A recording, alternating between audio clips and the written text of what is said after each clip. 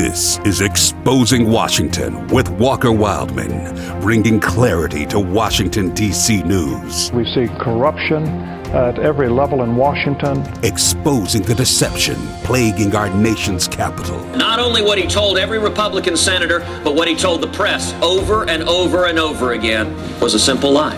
And helping Christians stay informed about government. This puts a bigger burden on voters to go figure out what's actually going on. This is Exposing Washington with Walker Wildman on American Family Radio. President Trump, he continues to stack up victories. President Trump and victories seem to be unending here. That's what we'll be discussing on the show today. Good afternoon, everyone. Good Saturday afternoon. I hope the weather and everything is great where you are. I know it is here in Northeast Mississippi. But you're listening to Exposing Washington, and I'm your host, Walker Wildman. If you want to know more about the show today, you can visit afr.net. afr.net, that's our website. There you can find a link to the podcast for the show, which is basically the recordings, the audio of the show today. You can listen to that anywhere, anytime, so long as you have access to internet. The next thing you can do is download the podcast on your smart device. So just go to your podcast store on your phone, type in Exposing Washington. My show should pop up, and you can record it there. So if you can't catch the full show this Saturday afternoon, then you can always catch it later at your convenience. Well, President Trump has many haters, and I'm not one of them, but we're going to talk about some of the victories that he has been achieving and his administration has been achieving. And there are a lot of people that go into managing and operating the executive branch and the White House and foreign policy and domestic policy. So President Trump is not solely responsible for a lot of this good news coming out of Washington, but he is kind of the leader of it. He and his administration, those working under him, most of them, are working to advance an America First policy, both here in our country and overseas. And that played out most recently this past Tuesday, I believe. President Trump met with North Korean dictator Kim Jong-un. And before I get into my thoughts of the summit between President Trump and Kim Jong-un and how that played out, the public perception of it, I just cannot talk about this without mentioning how brutal of a dictator Kim Jong-un is. This is the guy that kills his own family to maintain power. He kills countless North Korean citizens to maintain power. Who knows how many thousands of North Koreans are imprisoned over there unjustly simply because they don't like the leader? Who knows? But this guy is a spawn of Satan. And so setting the context here, President Trump is not meeting with, Prime Minister Netanyahu of Israel, or, some foreign dignitary that deserves respect. I mean, this guy's sick. That being said, I think President Trump meeting with him was good. I think it was. Because here's our two options here. We can either go to war with North Korea, which I don't think anybody wants, or we can try to work out some kind of deal with North Korea and avoid war. Those are the two options in essence. I maybe oversimplified it, but those are the two options. And for those of you who are tired of fighting foreign wars, overseas wars, at the expense of American lives, raise your hand. And I'm one of them. I'm tired of fighting other people's wars and putting our men and women in uniform in danger for other countries' interest. Now, I understand we have allies overseas and we need to protect and defend our allies. I understand all that. But But these unending wars like Afghanistan and Iraq, it's time to stop this. I think we need to have a foreign policy, and President Trump's doing this, that we go to war if we are directly impacted, if our national security is directly impacted. So that's my 10 cents on that subject. But nonetheless, President Trump met with Kim Jong-un, North Korean dictator. And to his credit, he has been able to do, that is President Trump, he has been able to do in 18 months what others have tried to do for the last 60 years.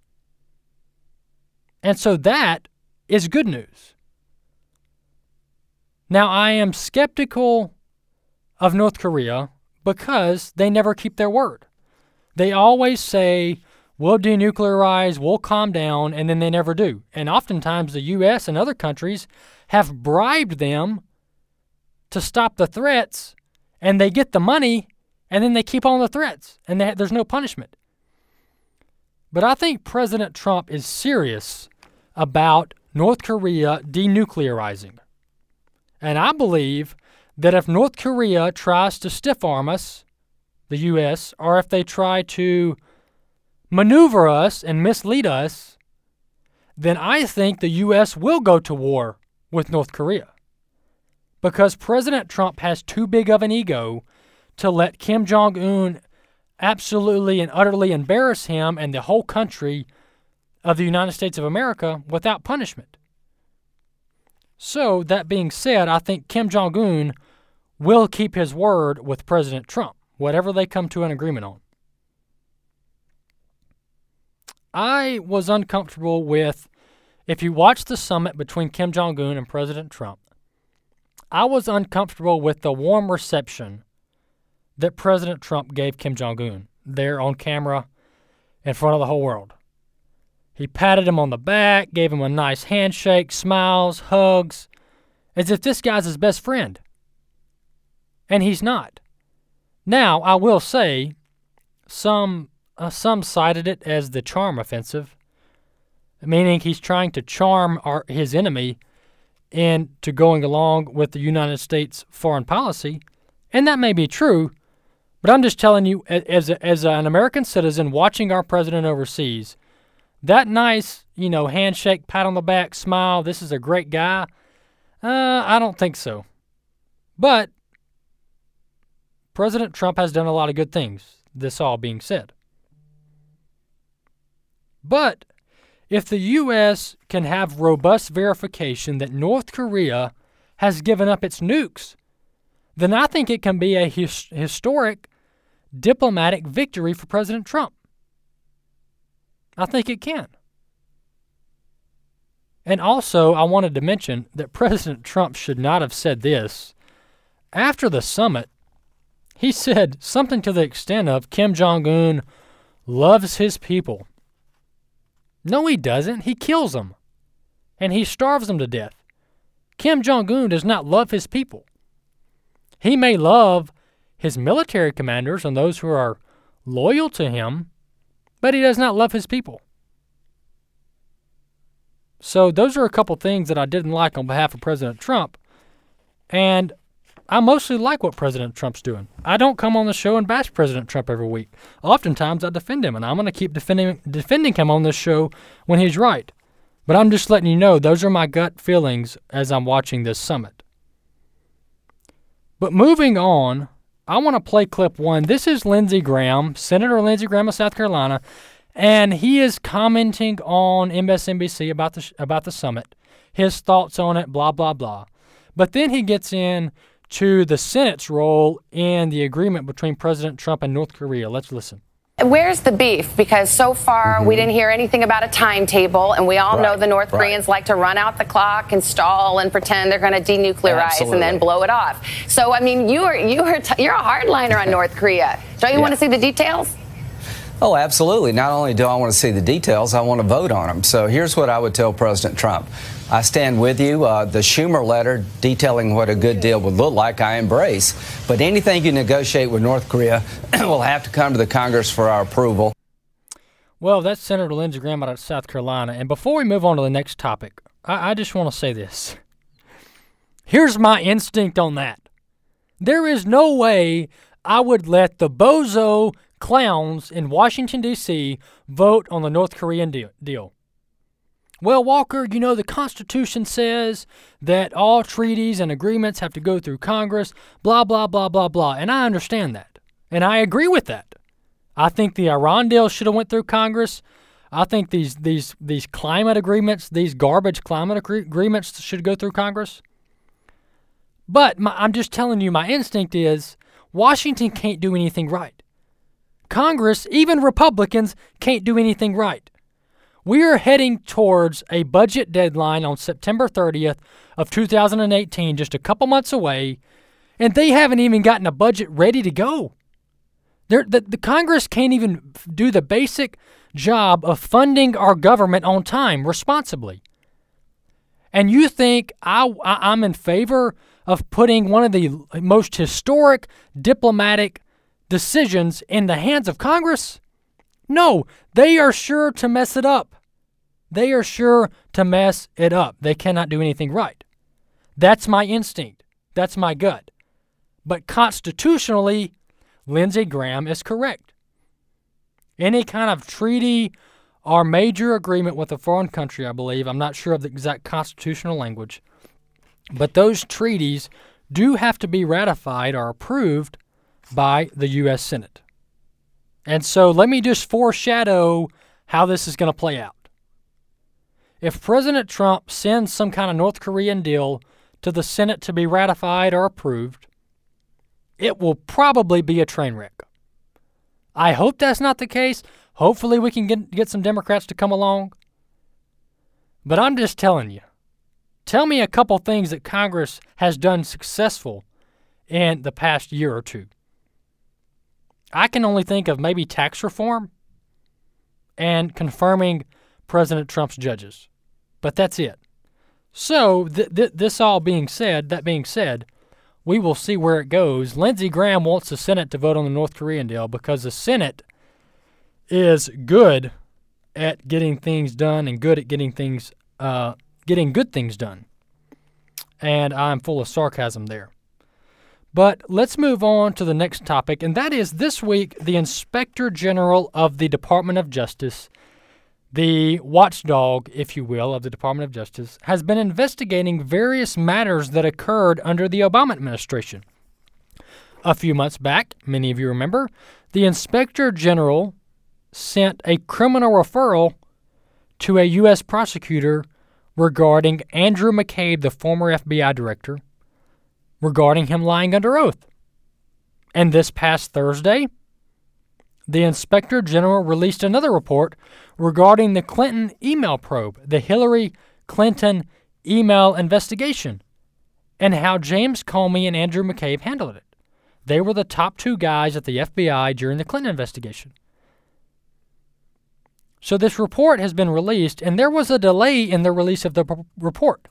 It was supposed to be released a couple weeks ago.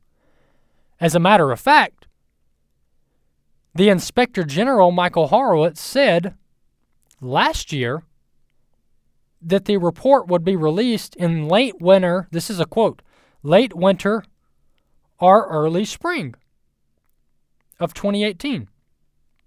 Well, it did not get released then, obviously, because we're in June of 2018 and it just now got released.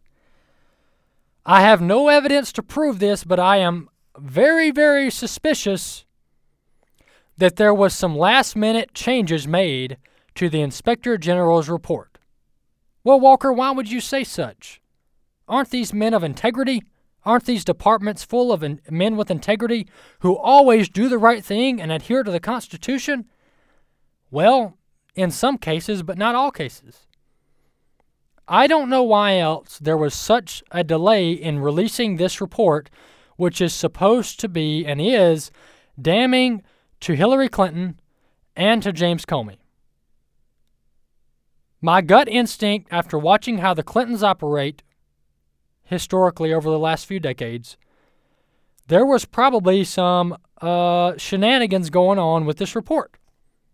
meaning they were changing the report to not reflect so badly on Hillary Clinton or James Comey. I cannot prove that right now. Maybe it'll come out later, but that's just my gut instinct. And so the delay in the release of this report was suspicious at best. But the report, in essence, reaffirms what I've already said and what others have already said, and that is that James Comey, the former FBI director who has since been fired by President Trump, he had no business deciding the legal fate of Hillary Clinton. This should have been decided by a prosecutor. And let's do a flashback. Let's call this Flashback Saturday. And I'm going to play clip 2 here. And this is James Comey back in 2016, I believe. And this is him exonerating Hillary Clinton. And when I say exonerating, I say that lightly. Let's listen. Although there is evidence of potential violations of the statutes regarding the handling of classified information, our judgment is that no reasonable prosecutor would bring such a case. Prosecutors necessarily weigh a number of factors before deciding whether to bring charges. There are obvious considerations like the strength of the evidence, especially regarding intent. Responsible decisions also consider the context of a person's actions and how similar situations have been handled in the past. In looking back at our investigations into the mishandling or removal of classified information, we cannot find a case that would support bringing criminal charges on these facts. That's a flashback of James Comey, the then FBI director, Federal Bureau of Investigation director under President Obama. That was that all remembering, if that's a proper word, that's the press conference that we all remember. We all remember that day in July of 2016. James Comey walks out to the podium. All the major networks are covering it. And he gives this 20-minute speech on how Hillary Clinton broke all these laws. And then he concludes by saying, but no reasonable prosecutor would bring charges against Miss Clinton. Well, you know what, James Comey, if I was a prosecutor, I would bring charges on Hillary Clinton in a heartbeat. And here's why.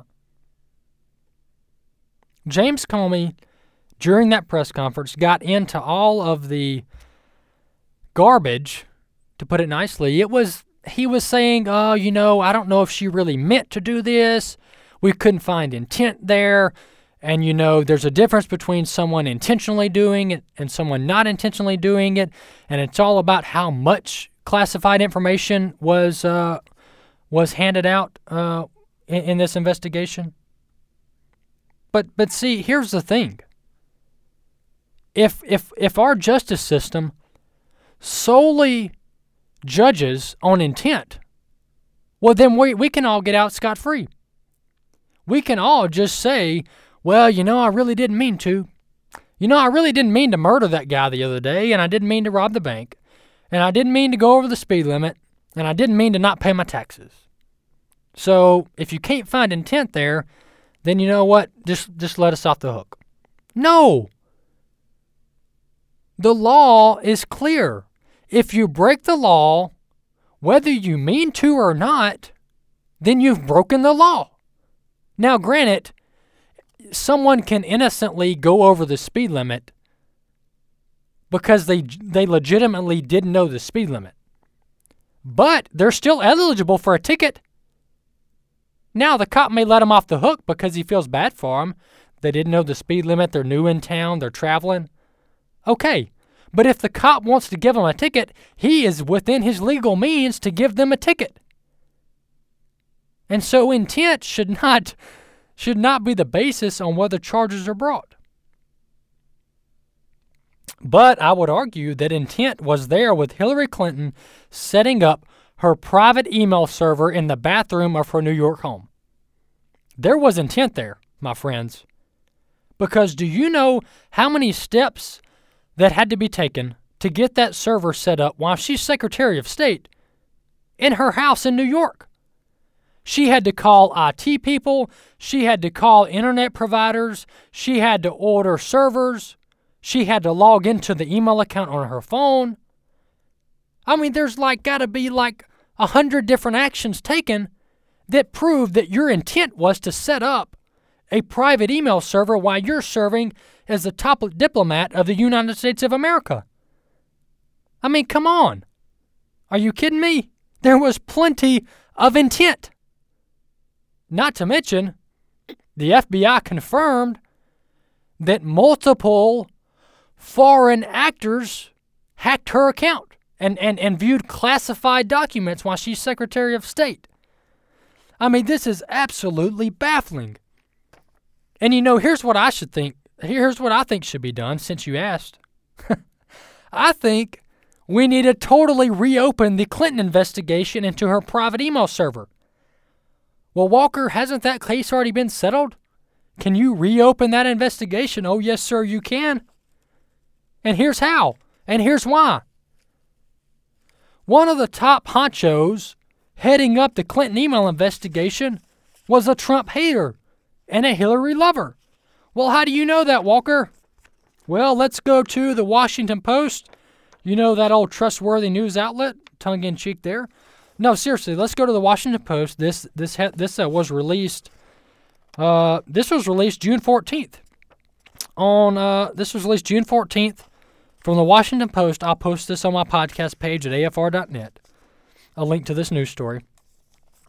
But the fellow by the name of Peter Strzok, who is heading up the Clinton email investigation, he's a key figure in the Clinton email investigation. Here is what he texted his lover, also an FBI employee, or a Department of Justice employee. Here's what he texted his lover back in August of 2016, before the election. His lover, by the name of Lisa Page, an attorney with the Department of Justice, she texted Peter Strzok and she said, "Trump's not ever going to become president, right? Right? ? Exclamation point. Then guess what Peter Strzok texted back? Quote, "No, period. No, he won't. We will stop it." That's what Peter Strzok told his lover, Lisa Page, about President Trump, then candidate Trump, becoming president. She said, "Are we going to let it happen?" And he said, "No. No, we will not let it happen. We will stop it." So let's put two and two together. If you have Peter Strzok, the Hillary Clinton lover, leading the investigation into Hillary Clinton, then that whole investigation is tainted. That whole investigation is invalid because you had someone with a political motive to not let Donald Trump win investigating Hillary Clinton. So how is that important? That is important because the Hillary Clinton supporter in Peter Strzok is not going to recommend indictment of the presidential candidate that he loves. That's like 1 + 1 = 2. So how can you trust the integrity of the investigation when it's being headed up and maneuvered by someone like Peter Strzok? That is why I say that the Hillary Clinton investigation needs a second look. It needs to be looked at by someone who is not in love with Hillary Clinton, like obviously Peter Strzok is. But let's move on topics real quick as we wrap up the show. I want to play clip 3, and Catherine Herridge at Fox News is going to set this up. But Catherine Herridge is talking about the Deputy Attorney General stonewalling Congress and other topics related to Congress and the Department of Justice. Let's listen. In this letter to the Deputy Attorney General, the Republican chairman of the House Intelligence Committee sets a deadline for tomorrow to receive records about that alleged FBI confidential human source that was used in the early stages of the Russia investigation. These records were requested in April and now the subject of a congressional subpoena. The Nunes letter to Deputy Attorney General Rod Rosenstein said the records should be available to all members and staffers on the House Intelligence Committee and not limited to the congressional leadership known as the Gang of Eight. The letter reads in part, quote, "Your continued refusal to permit members of Congress and designated staff to review the requested documents is obstruction of a lawful congressional investigation. Any response falling short of this request will be considered an effort to conceal material information from Congress, a dangerous precedent that threatens the core of our democracy." At his weekly news conference last week, the House Speaker said the onus when it comes to these records is on the Justice Department. So it is our job to conduct oversight. And so that is why you've seen frustration. Frustration by me, frustration by Chairman Nunes, frustration by a lot of our members that the foot dragging by the Department of Justice should not be tolerated. This morning, a senior Justice Department official said the Deputy Attorney General Rod Rosenstein, FBI Director Christopher Wray, and the nation's intelligence chief, the Director of National Intelligence, Dan Coats, look forward to briefing congressional leadership scheduled for this Thursday, which is 2 days after the congressional deadline. You know what I say? I say enough meetings, enough briefings. Let's release the documents. If you have been keeping up with this, which I hope you have, the Republicans in Congress have been trying to receive documents from the Department of Justice regarding the investigation into President Trump's campaign. Specifically, the fact that there have been reports that the FBI had a spy planted in the Trump campaign during the campaign. So that is the context of the Catherine Herridge report.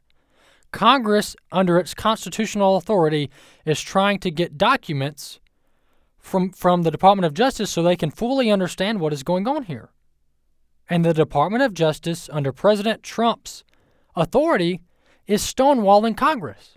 And so last week, over the last 2 weeks, I talked about the 4 pillars of the swamp.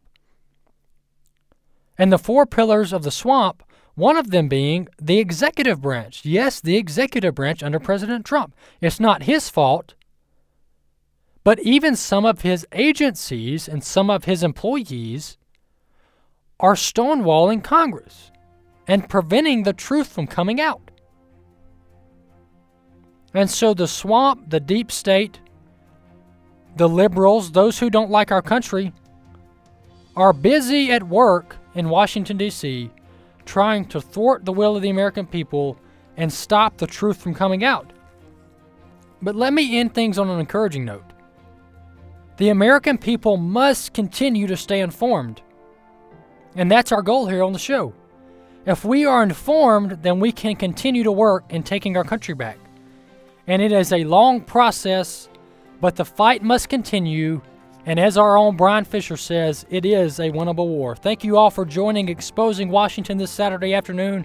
We'll be back next week on the American Family Radio Network. Talk to you then.